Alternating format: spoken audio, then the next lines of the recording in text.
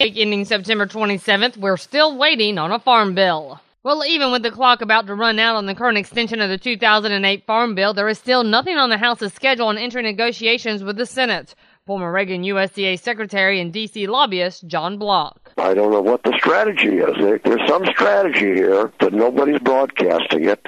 And there's so many moving parts. It's not as simple as just getting a farm bill with farm stuff. It's got farm stuff, and we've got nutrition stuff and big conflicts, and then we've got the debt problem. And moving to the issue of mandatory cool, Randall Wiseman had this report. This past July, a lawsuit was filed by organizations representing both the U.S. and Canadian meat and livestock industries to block the mandatory country of origin labeling rule finalized by USDA in May. But earlier this month, a U.S. District Court judge rejected that plea. Well, now 9 U.S., Canadian, and Mexican meat and livestock organizations have filed their initial brief as a part of an appeal of that recent court decision to deny their motion for a preliminary injunction.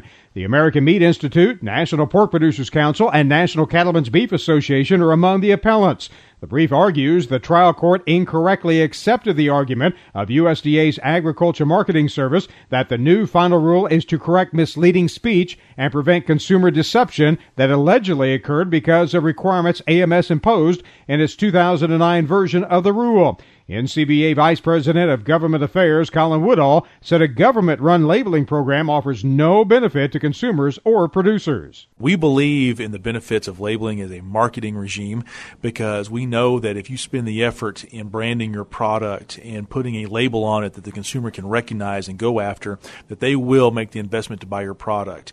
We have private label, industry-led, breed-led labels across the country these days that have been very, very successful. And I think that's where the value of labeling actually comes in because it utilizes a full-color label to grab the consumer's attention, not just a small black and white label that you get with a government-run program. And we think that's where the industry really needs to focus our efforts, not on this program that has been so divisive, so expensive, and ultimately is probably going to cause retaliation by two of our biggest trading partners, that being Canada and Mexico. Again, full implementation of the MCOOL rule is scheduled to start November 23rd. And remember, you can find these stories along with all the week's Southeast AgNet reports on our website at southeastagnet.com.